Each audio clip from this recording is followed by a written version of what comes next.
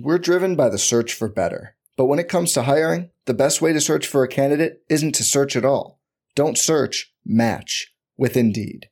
Indeed is your matching and hiring platform with over 350 million global monthly visitors, according to Indeed data, and a matching engine that helps you find quality candidates fast.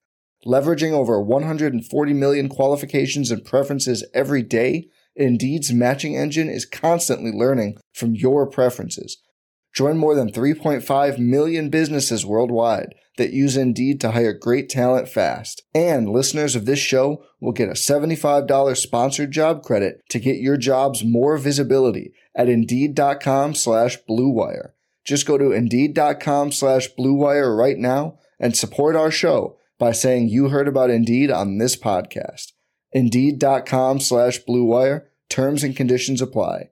Need to hire? You need Indeed. And welcome to Nats Chat for Monday, March 15th, 2021, along with Nats insider Mark Zuckerman of MASNsports.com. I'm Al Galdi, host of the Al Galdi podcast. You know, we got the news on Sunday that, in fact, A-Rod and J-Lo are sticking together. You see, two is better than one. So I don't know if we're like the A-Rod and J-Lo of Nats podcasting, Mark, but maybe there's some kind of good juju from their situation that we can get in our circumstance.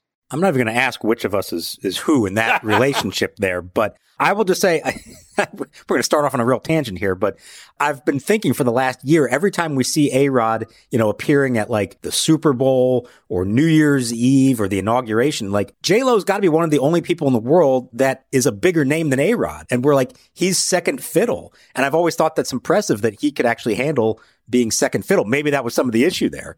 I don't know. Hopefully they can work this out and he's okay with being second fiddle because clearly she's number one in that relationship, right? Maybe she just had no idea about the PED stuff and someone smartened her up and now she's like, wait a second, he cheated? He took PEDs? I can't trust that home run total, that OPS total. Forget you, get out of here. So they had to maybe work through those things. I don't know. If he had hit 500 legitimate homers, she'd be okay with it. But 700 illegitimate, that's a different story. That's a problem.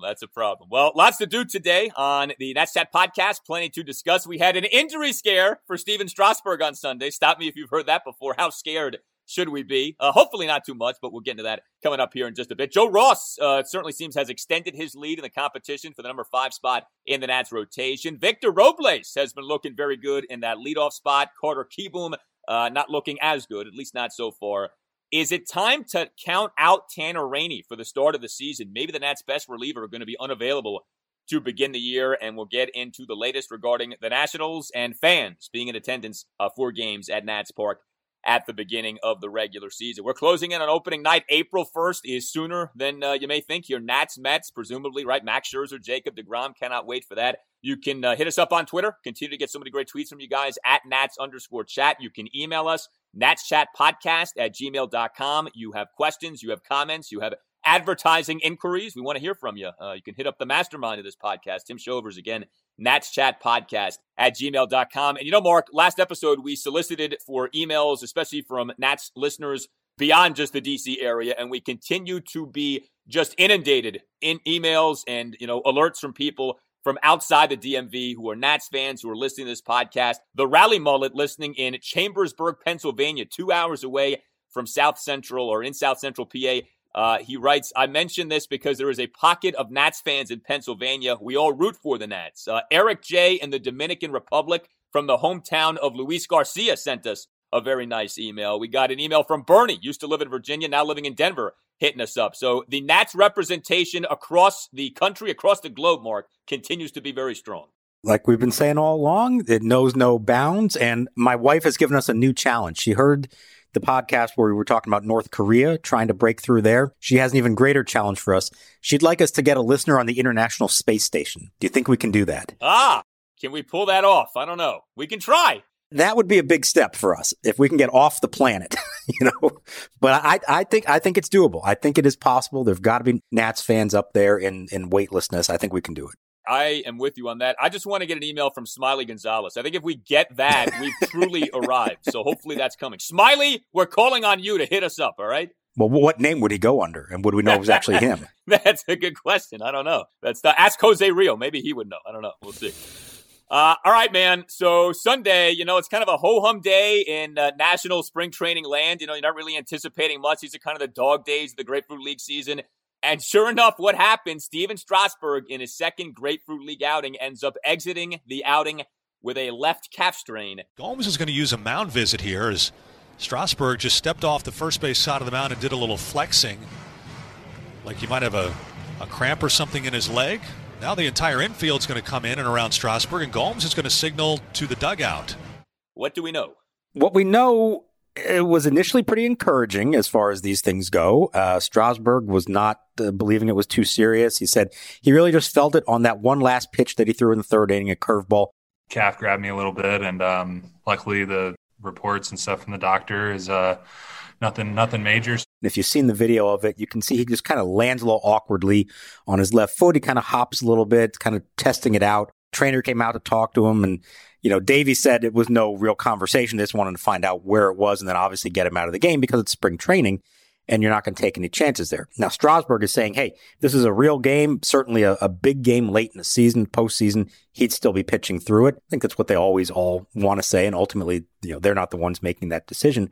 But the doctors checked it out, didn't feel like it's anything that needs any kind of long-term rehab. He described it as day-to-day. I think the key is going to be he's going to get up on Monday morning, see how it feels after a night on it, and now they can decide, okay, can he just stay right in his normal routine post-start, or do they need to start pushing anything back? And that's where it gets tricky because we're at a point now in spring training where there's not a whole lot of time left to fiddle around with rotations and pitching schedules. They're going to need to know by Monday or Tuesday, is he good to go? And if not, they're going to have to make some pretty significant adjustments. Yeah, kind of the shame of this is that Strasburg was looking good again. His final line is 2 1/3 scoreless innings, 4 strikeouts versus 1 hit, a double, and a walk. But, of course, he ends up exiting the game due to this ailment. Now, the labeling was left calf strain. We know how this can go with Nationals injuries and the labeling, and what is called one thing one day could be called something different the next day. But as best as we can tell, this was not a cramp because we know Strasburg has a history of these cramps. This was in fact some kind of a strain. So he referred to the fact that he's had cramps before and tried to pitch through them and described this as something different than that. And he knew it was something different. Now, whether that means this is better or worse, I'm not sure, but you could sort of see the way he reacted to it. It was a different thing, and it was specific to that one last pitch. He was insisting on that this was not something that he was feeling building up over those 3 innings. It was just that one pitch, probably landed a little awkwardly, and they'll go from there. So, look, I want to tend to not be too concerned here and believe that it's not a big deal and they're being, very careful with it. But like we're always saying with Stephen Strasburg, the key isn't so much how does he look when he's pitching, and even, what happens to him after that start. It's 5 days later, is he taking the mound again? Is he able to come back and pitch and have no problem? So it's one thing for him to come back and maybe 5 days from now he's on the mound again and everything's fine. Okay, that's great. But then we still need to see it again 5 days after that to know for sure. And now you're talking about the end of spring. So this isn't going to be something that we're never going to be asking him about it again. Even if he's back on the mound in 5 days, it's going to be on everyone's mind. And so, we're getting close to that point where it's at least going to be a question mark going into opening day. Doesn't mean it's going to affect him, but there's not really enough time for him to go make multiple starts and say everything's fine, and then this is no longer even a concern of anyone's.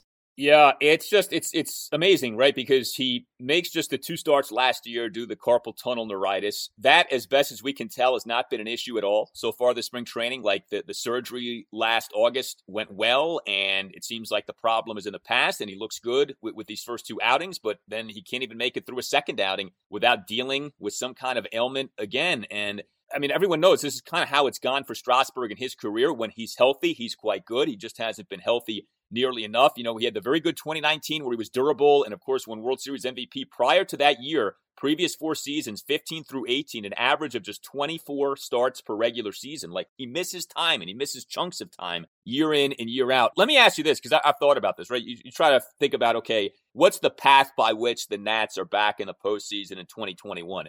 Can the Nationals realistically, in your mind, make the playoffs if Strasburg doesn't have a mostly healthy quality season in 2021? Or does he have to be mostly healthy and good in order for the Nats to get back to playing in October? I think it's hard to imagine them making it without him making at least, say, 25 starts or so. If he's missing more time than that, they're dipping into their pitching depth.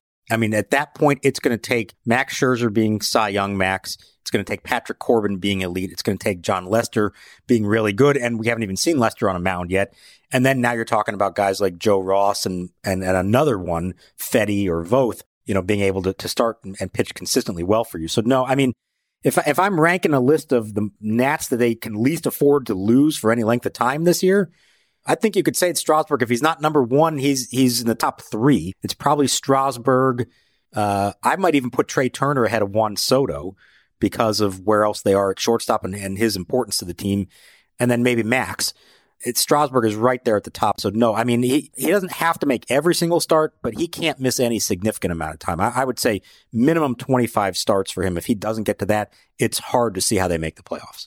Yeah, I agree with you. And like with the Nats in 2021, they're so reliant on so many different people who could kind of go either way, either in terms of performance or health. And I think at the top of that list of wild cards is Strasburg. Like they really do need him to stay mostly healthy and pitch well. And there's kind of a macro issue here too, which is if he doesn't stay mostly healthy or he doesn't pitch well, you're now 0 for 2 in terms of the first 2 years of this $245 million contract. And the last thing the Nats need is for that contract to become one of these albatross deals that, so many teams have dealt with in recent years where you're paying a guy a ton of money, you got years to go on that contract, and he's not coming close to living up to it. So they need for him to have a big year, not just for this year. I think for moving beyond this year, especially too, if this is going to be Max's final year with the Nats and Strasburg is going to have to become your ace moving forward, you'd like for it to be with him coming off a good 2021. So hopefully that's the case.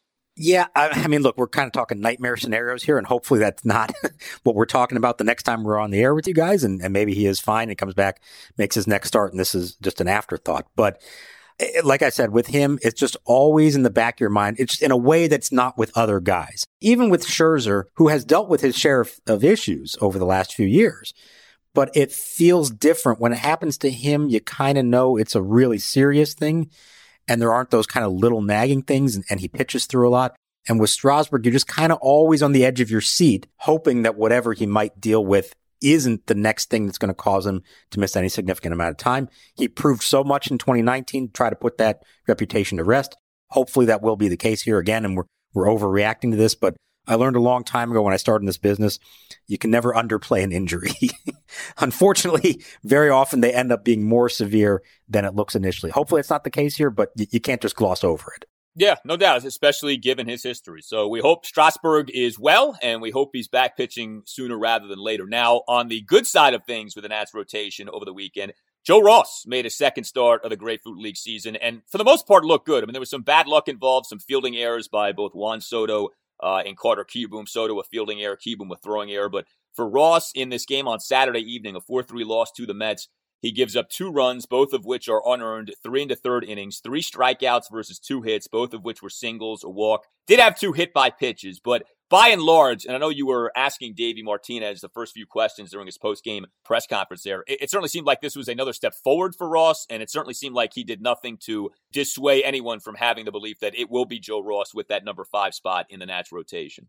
Yeah, the way that I approach this going into the spring, and I think it's only been confirmed ever since, is that this is Joe Ross's job to lose. They would like, ideally, for him to show that he is the guy for the job. And everything he has done so far suggests that he will be the guy for that job. He's number 1, he's healthy.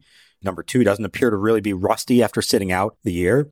The pitches appear to be effective. He's building up the pitch count. The velocity, I think he was at 95 at one point in that game. He struck out Francisco Lindor on sliders a couple times. That's a big deal for him. That's kind of his wipeout pitch.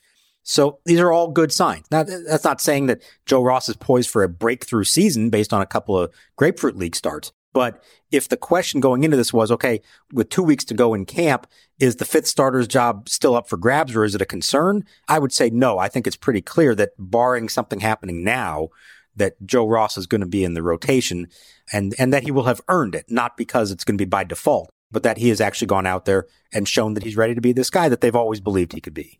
Now, another kind of sneaky thing from that game on Saturday evening was that one of the guys in this 5th spot rotation competition, Erick Fedde, pitched and actually looked pretty good in relief. 1 run, 3 innings, 4 strikeouts versus 2 hits, no walks, and a wild pitch. Assuming Ross gets that 5th spot, is it a given that Fedde is in the bullpen to begin the season? where would we be with Austin Voth? Like, I guess what I'm asking is the two guys on the outside looking in for the 5 spot, are they definitely in the bullpen to begin the year or not necessarily in your opinion? I think it's going to be an interesting roster question when they get down to the end. And really it boils down to probably like that last 26th spot on the team. I think one of them for sure is in the bullpen as a long reliever, especially early in a season when you're maybe a little concerned about starters not going as deep into games. You want to have somebody that can give you length. So I do think one of them is there. The question is there room for both? It probably only happens if they keep like a 9-man bullpen, which is possible with a 26-man roster. If you don't feel like you need that extra bench player, that maybe you would keep 9 relievers, in which case maybe they both make the team. The problem there is, yeah, it's a nice insurance policy to have if somebody gets knocked out early or you got to, whatever situation that you need on back-to-back days, you need long relievers. But generally speaking, you're not going to need those guys a lot, certainly if things go well. And then what ends up happening is these guys are not on a regular 5-day routine. They're not building themselves up so that when the day does come that you need a fill-in starter because somebody else is hurt or you have a doubleheader or whatever else it might be, they're not really on a normal starter's routine. And I think ultimately that might be more important than having that extra guy in the bullpen just in case of emergency. So I think it makes more sense to keep one on your staff and have one of them starting every day at AAA, although the AAA season is not going to start right away. That's a whole other issue. But somebody needs to be pitching every 5th day and being stretched out as a starter in case they're needed. And to me, Fedde is the more likely of the two for that to happen because he does have an option left. Austin Voth doesn't. So we mentioned the bullpen, and we also mentioned, hey, we're getting closer to the start of the regular season. Nats have already made their first batch of cuts over the last few days here. Tanner Rainey, who, I don't know that he projects to be the Nats' top reliever. That's probably Brad Hand, but if it ends up being that Rainey proves himself to be the Nats' best reliever in 2021, I don't think anybody's going to be shocked by that. But he's still dealing with this muscle injury. We're not seeing him pitch. Is it time to be a little concerned, Mark, about whether Rainey's going to be ready to go to begin the regular season? Good news there is he is throwing off a mound and face some live hitters on Sunday for the first time. So that's good news. And if that all goes well, then maybe we are only a few days away from seeing him in a game. But it kind of like with Strasburg, it sort of needs to happen now. If it's going to happen, it needs to happen real soon. You don't want a reliever to only have, 1 week's worth of spring training games and then now go into the season and be counting on him. Yeah, you could do it, but what you don't want to have happen, and I've seen it happen with this team before, when that season starts, your manager needs to know that your relievers are available to pitch back-to-back days. You cannot go into this and already on day 2 or 3 of the season have guys who are unavailable because they've been used too much or they're not ready for that kind of workload. So they really need all their main relievers to, in that last week of camp, pitch back-to-back days, pitch, 3 out of 5 days, that kind of thing, so that they're already ready and used to that workload for when the season starts. So I think these next few days are critical for Rainey. If everything went well in the live bullpen session, if they think he is ready to get in a game here very soon, I think it should be fine. But we're getting close to that point where it's got to happen. And if it doesn't, it may jeopardize his ability, not necessarily to be healthy on opening day, but to be as available as you need your best relievers to be available. We're driven by the search for better. But when it comes to hiring, the best way to search for a candidate isn't to search at all. Don't search, match with Indeed. Indeed is your matching and hiring platform with over 350 million global monthly visitors, according to Indeed data, and a matching engine that helps you find quality candidates fast. Leveraging over 140 million qualifications and preferences every day, Indeed's matching engine is constantly learning from your preferences. Join more than 3.5 million businesses worldwide that use Indeed to hire great talent fast. And listeners of this show will get a $75 sponsored job credit to get your jobs more visibility at Indeed.com/Blue Wire. Just go to Indeed.com/Blue Wire right now and support our show by saying you heard about Indeed on this podcast. Indeed.com/Blue Wire. Terms and conditions apply. Need to hire? You need Indeed. Hey, it's Kaylee Cuoco for Priceline. Ready to go to your happy place for a happy price? Well, why didn't you say so? Just download the Priceline app right now and save up to 60% on hotels. So whether it's Cousin Kevin's Kazoo Concert in Kansas City, go Kevin, or Becky's Bachelorette Bash in Bermuda, you never have to miss a trip ever again. So download the Priceline app today. Your savings are waiting. Go to your happy place for a happy price. Go Go to your happy price, Priceline. Yeah, no question. And that's a guy, I mean, supremely high strikeout rate. I know there's a lot of optimism with what Tanner Rainey could end up being. And you think about, if he's on and healthy and Brad Hand is the Brad Hand we've come to know, and Daniel Hudson is able to bounce back, and that's an if, but, we know he can be good. We certainly saw that 2 years ago. You think about, Will Harris, if he's healthy and effective. There is a path where this bullpen is actually good this year. And, you seem to have plausible depth for the first time in a while with these guys. I know it's a case of a lot of guys, things have to go well with people, and you could also see the bullpen struggling again, but it does kind of feel like, all right, you're not a sap if you feel like this bullpen's going to be halfway decent in 2021 is the point I'm trying to make. Right. And the key there also is all the quantity of potentially quality relievers you have. Now, in a perfect world, you got 5 guys that you can count on, and they're all great. Well, we all know that's more likely not to happen. But if you have a pool of that many candidates, and then one of them is hurt or ineffective, and one of them, hey, just doesn't have it or is having a rough year, then at least you still have other options. And the problem that they've run into the last several years is they went into a season counting on, 3 guys maybe, and then 1 or even 2 of them blow up and either are hurt or totally ineffective. Cough, Trevor Rosenthal. 11 out of 14 balls, and look out. That'll get away, and it's ball 4. And now Davey has no choice but to rely on 1 guy or 2 guys every single night. And you saw what that effect was on Sean Doolittle and even on Daniel Hudson somewhat last year. So the more potential quality arms you have down there, the less he has to rely on 1 or 2 of them, the better they are in the long run. So that's where I do think all this ties in together. Can they still be a good bullpen even if Tanner Rainey is hurt? Yeah. But the more you have of them, you can afford to have one of them go down. And of course, few things will help the bullpen, like the rotation getting back to where we know it can be and has been. Last year, a really bad year for the rotation. Hopefully this year, going to be a lot better. So we know that one of the most dangerous things you can do is read too much into spring training game stats, right? I mean, you're talking about just a wide range of competition that people are facing, i.e. so many people who aren't going to sniff the majors in the upcoming season. You're also, of course, talking about very small sample sizes. So, if a guy is like hitting really well, it may be based on, 5 games, which is like, okay, what does that really mean? So with that as kind of a caveat, we did want to highlight something. And that is that Victor Robles so far, and he's been the Nats' primary leadoff man, is doing quite well. Victor Robles through games on Sunday, a .407 on-base percentage in this Grapefruit League season. And it's not just based on getting hit by a bunch of pitches, all right? He's drawn some walks. He's gotten some hits. He's doing the thing, Mark, that we talked about a few weeks ago on this podcast where it's like, well, this is what you need to do in that number 1 spot. And so far, he's doing it. We're not trying to overreact. We're not trying to read too much into this, but it's feeling like, okay, this is kind of exactly what you would want to see if Robles is going to end up being the leadoff man that the Nats want him to be. You may not want to overreact, but maybe I do. Maybe I want to actually read too much into this. No, you're right. I've seen enough of it over the years to know that you got to be really careful about spring training. And it's really more about how they look than what the numbers are. But here's what I can tell you based on what I've been able to see, and certainly what I'm hearing from the people who are down there, is that he does look like a guy who is poised to be their leadoff hitter. He is kind of embracing this idea, like you said, drawing walks, 4 of them. They don't want him to lose his aggressiveness. If he gets a good pitch to hit early in the count, they want him to swing at that.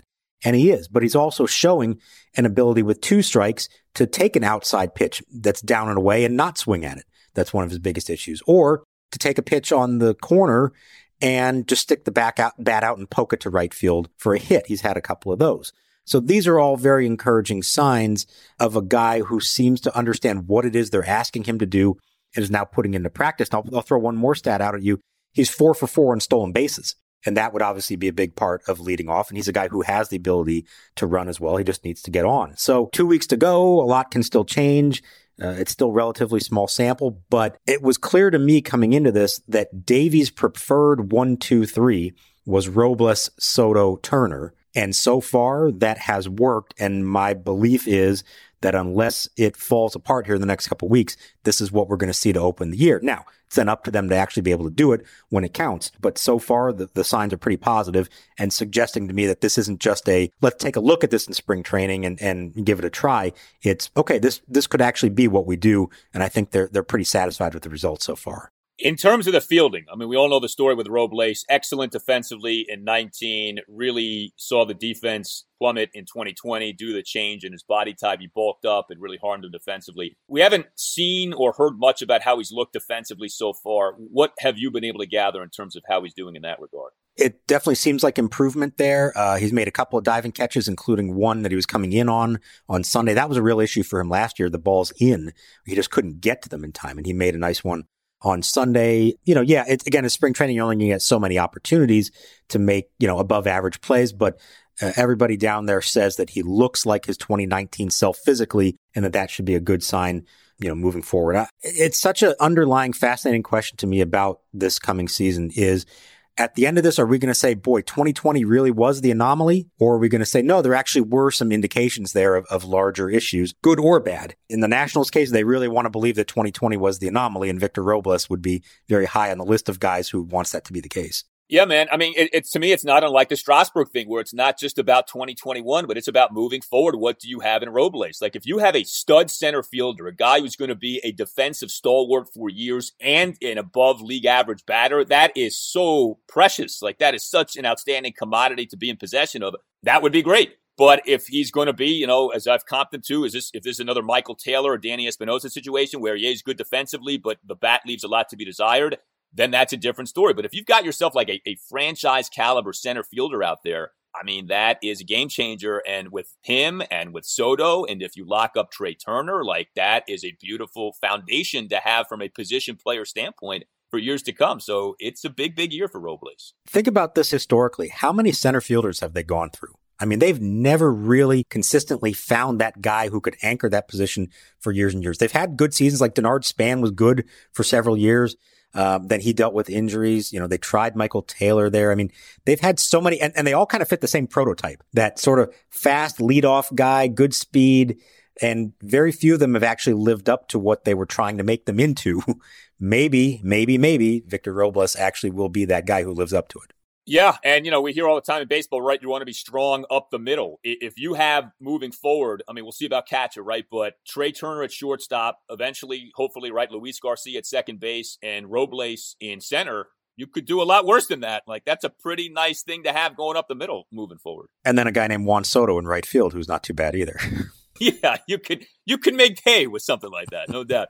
Mark's got another installment of Storytime coming up. A Storytime involving Frank Robinson. Cannot wait for that. We'll get to that in a moment here, but we did want to address a couple of other things. So Robles is trending well. Carter Kieboom, unfortunately, at least so far, is not. Through games on Sunday, Kieboom, 182 batting average, 250 on base percentage, 273 slugging percentage.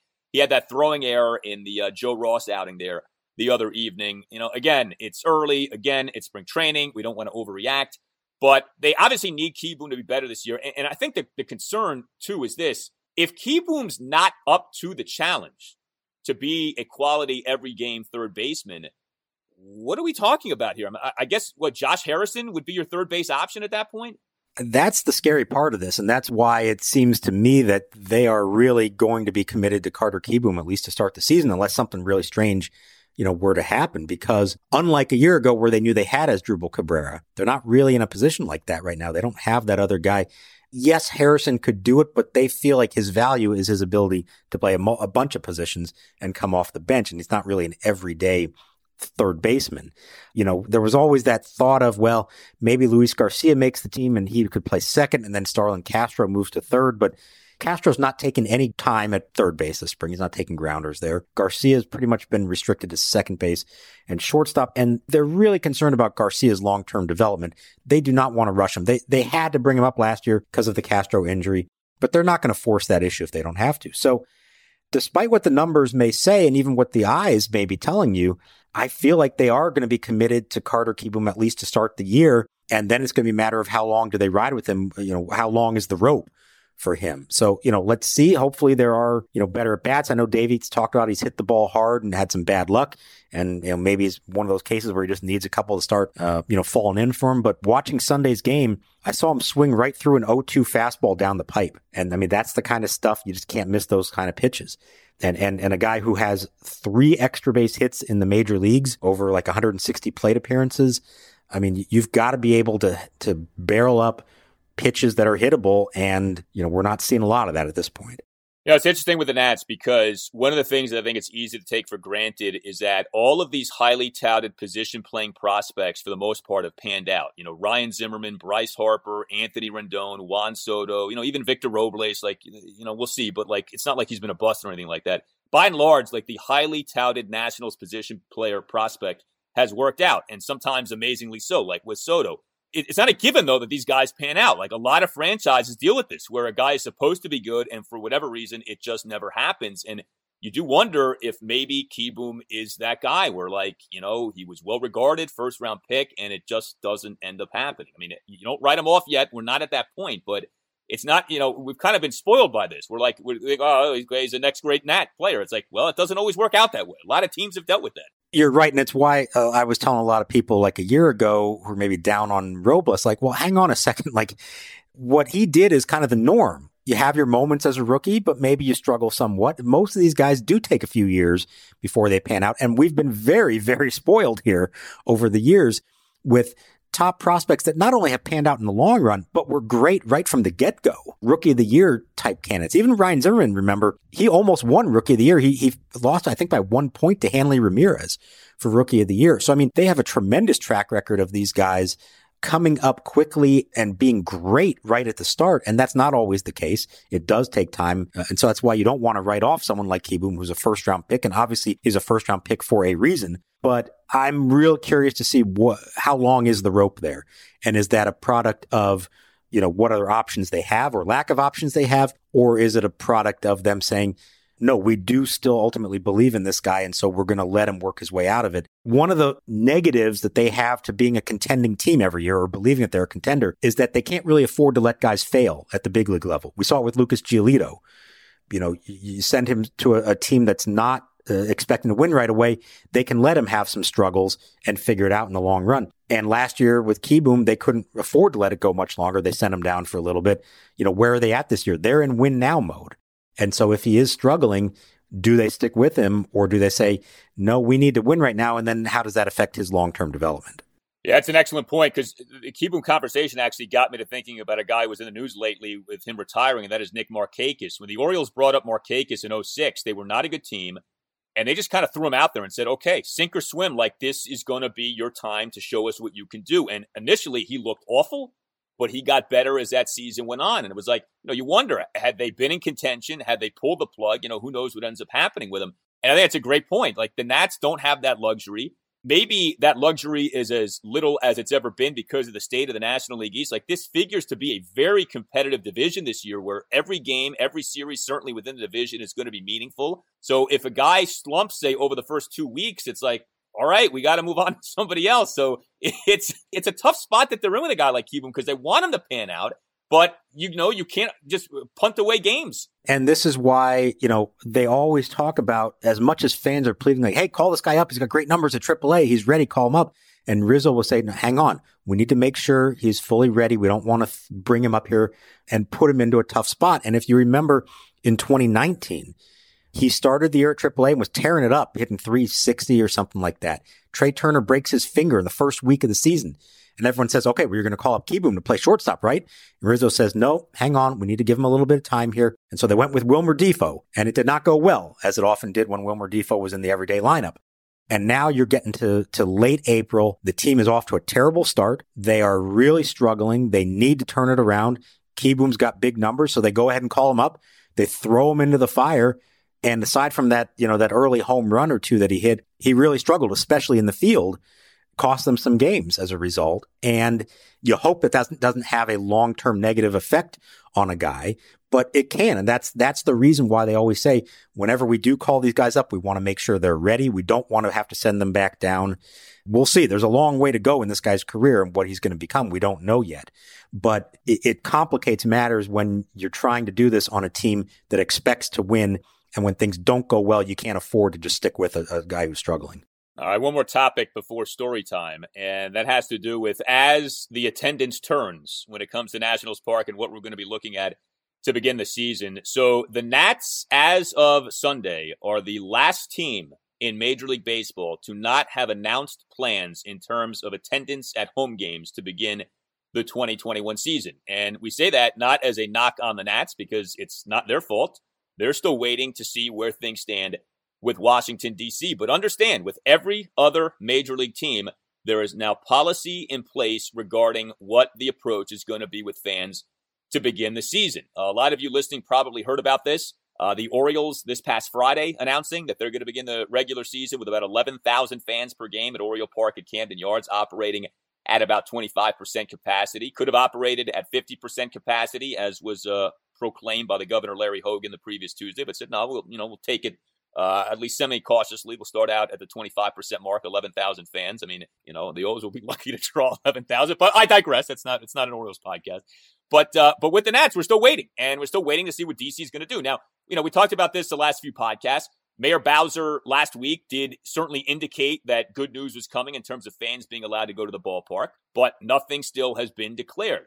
We keep noting this in this installment of the show. We're getting closer to opening night. I'm sure if you're the Nats, you want to start making plans, you want to be able to start selling tickets. I'm sure a lot of people listening to this would like to be able to purchase tickets if they want to attend.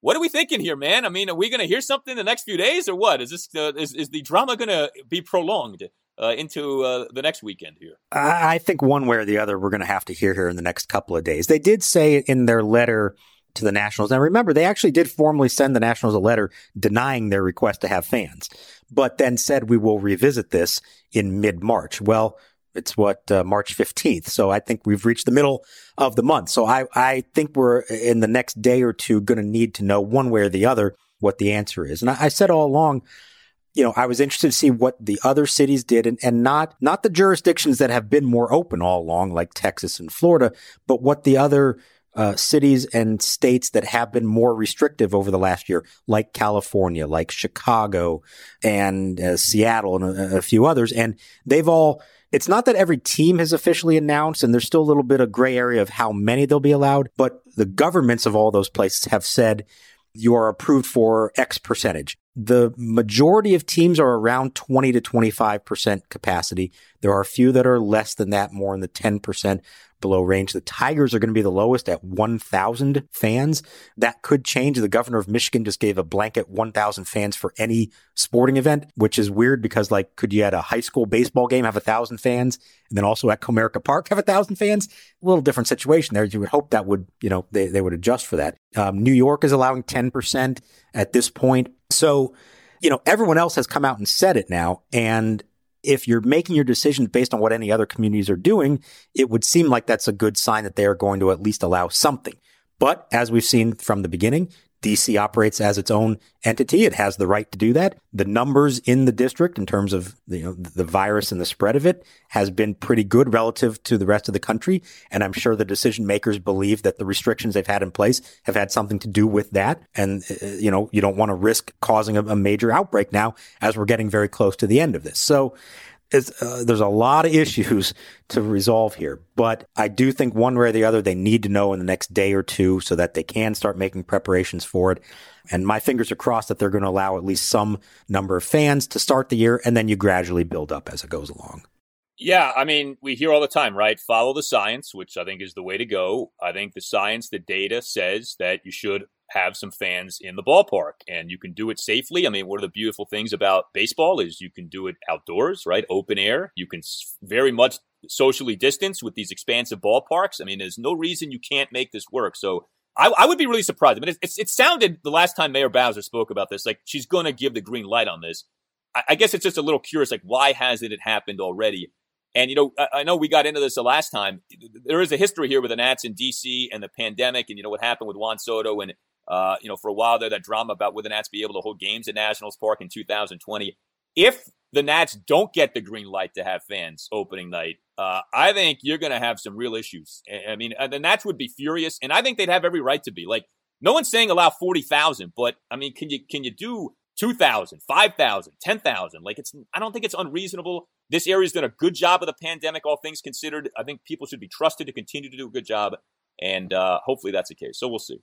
Yeah, I think so, but you're right. There is history in that relationship between team and city, and the relationship would probably be damaged if the Nationals are not given at least some authority to have fans to start the season. All right, so one of the great characters the Nationals have had. And of course, he wasn't just a character. He's one of the greatest players in the history of the game. But Frank Robinson, the first manager for the Nationals franchise upon it coming to DC, you must have like a book of stories from Frank Robinson.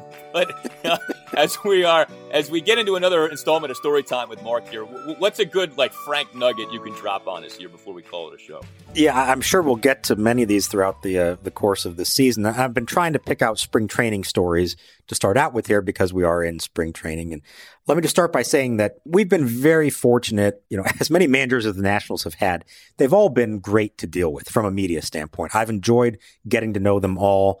They all have different personalities, different histories in the game, but they've all been really good to deal with. But I've always believed that, whenever my career is done, whenever that day comes, I'm going to look back and say, man, I got to be with Frank Robinson every day for 2 years. And as a true highlight, maybe the highlight of my career, it was really a special thing to get to know him. And because it was brand new in the city, what it meant to the franchise to have him as their manager.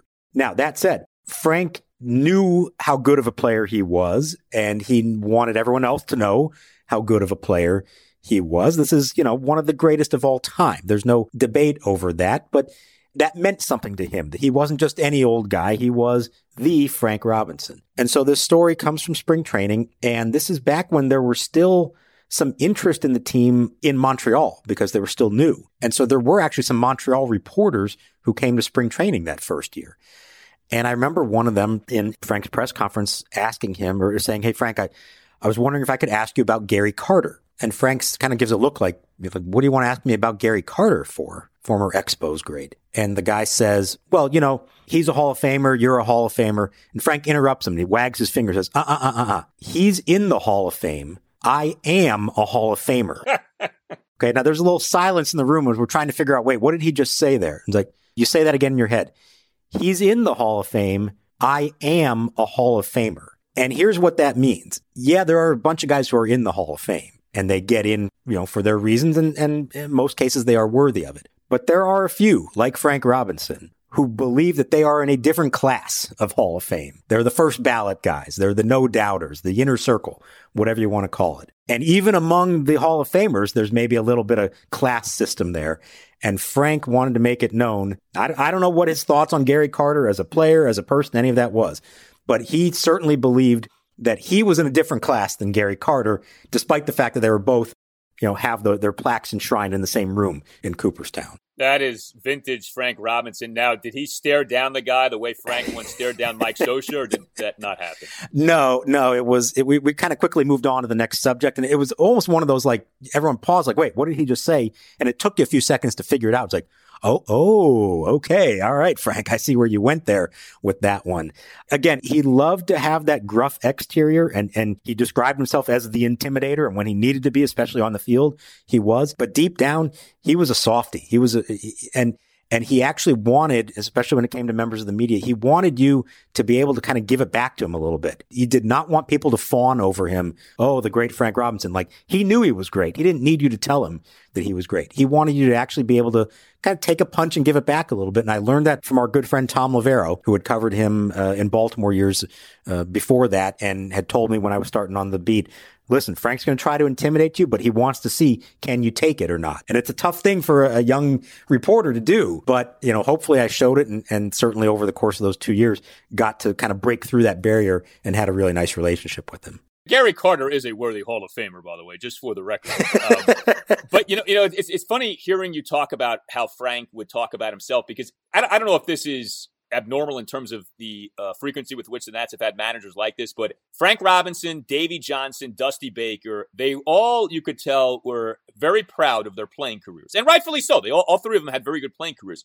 But they would let you know about things they did. They would let you know about their experiences. Like, it always would kind of come back to them when they would talk about things, especially with Dusty and Davey. Like, they had a way, it seemed to me, I mean, you dealt with them far more than I did, but they had a way of kind of flipping and framing things so that it's somehow related to something they experienced when they played back in the day. The number of stories that, actually both of them, that Dusty Baker told and Davey Johnson told about Hank Aaron. Well, Hank once told me, or when I was playing with Hank, because they both had in Atlanta at different points in their career. Yeah, no, they absolutely would love to reference that stuff. And they They wanted you to know that, hey, they've been through this before. There's nothing that's going to come up now that they've never experienced before.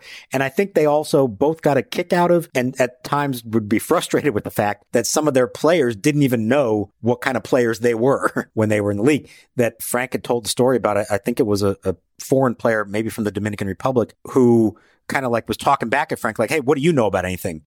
And Frank kind of looked at him, and one of the teammates said, like, he played. Like he's in the Hall of Fame. He's a Hall of Famer.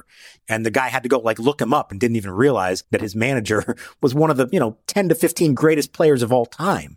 And just maybe some of today's players don't really quite appreciate the history and understand what their mentors had been through. Yeah, well, Frank meant a lot to the franchise. I know it didn't end in the best of ways, but that 2005 season, especially the first half of that 2005 season, 50-31 over the first 81 games with that roster. Okay, that was not a 50-31 roster. I remember the run differential was putrid too, and they went 50-31. That is good managing when you can take a team like that to 50-31. He never got enough credit as a manager. So, he never made the playoffs as a manager with all his teams, but in almost every case, his teams outperformed what they were expected to do. He received Manager of the Year votes, I think every team that he managed for, at least one of those years, he received votes for it. He did have a way of getting more out of his teams. He was never blessed with a great roster anywhere that he managed.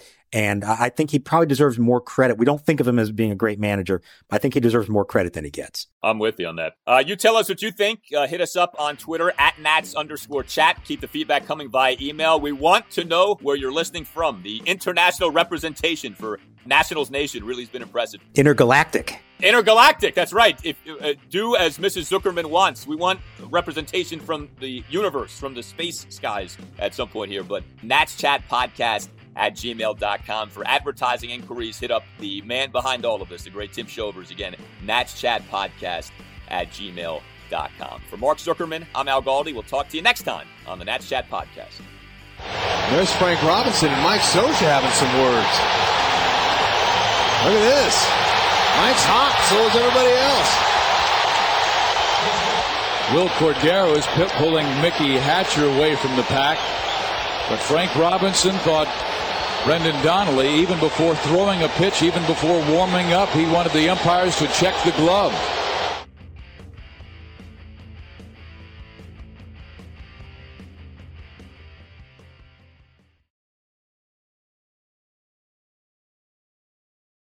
Without the ones like you, who work tirelessly to keep things running, everything would suddenly stop. Hospitals, factories, schools, and power plants, they all depend on you.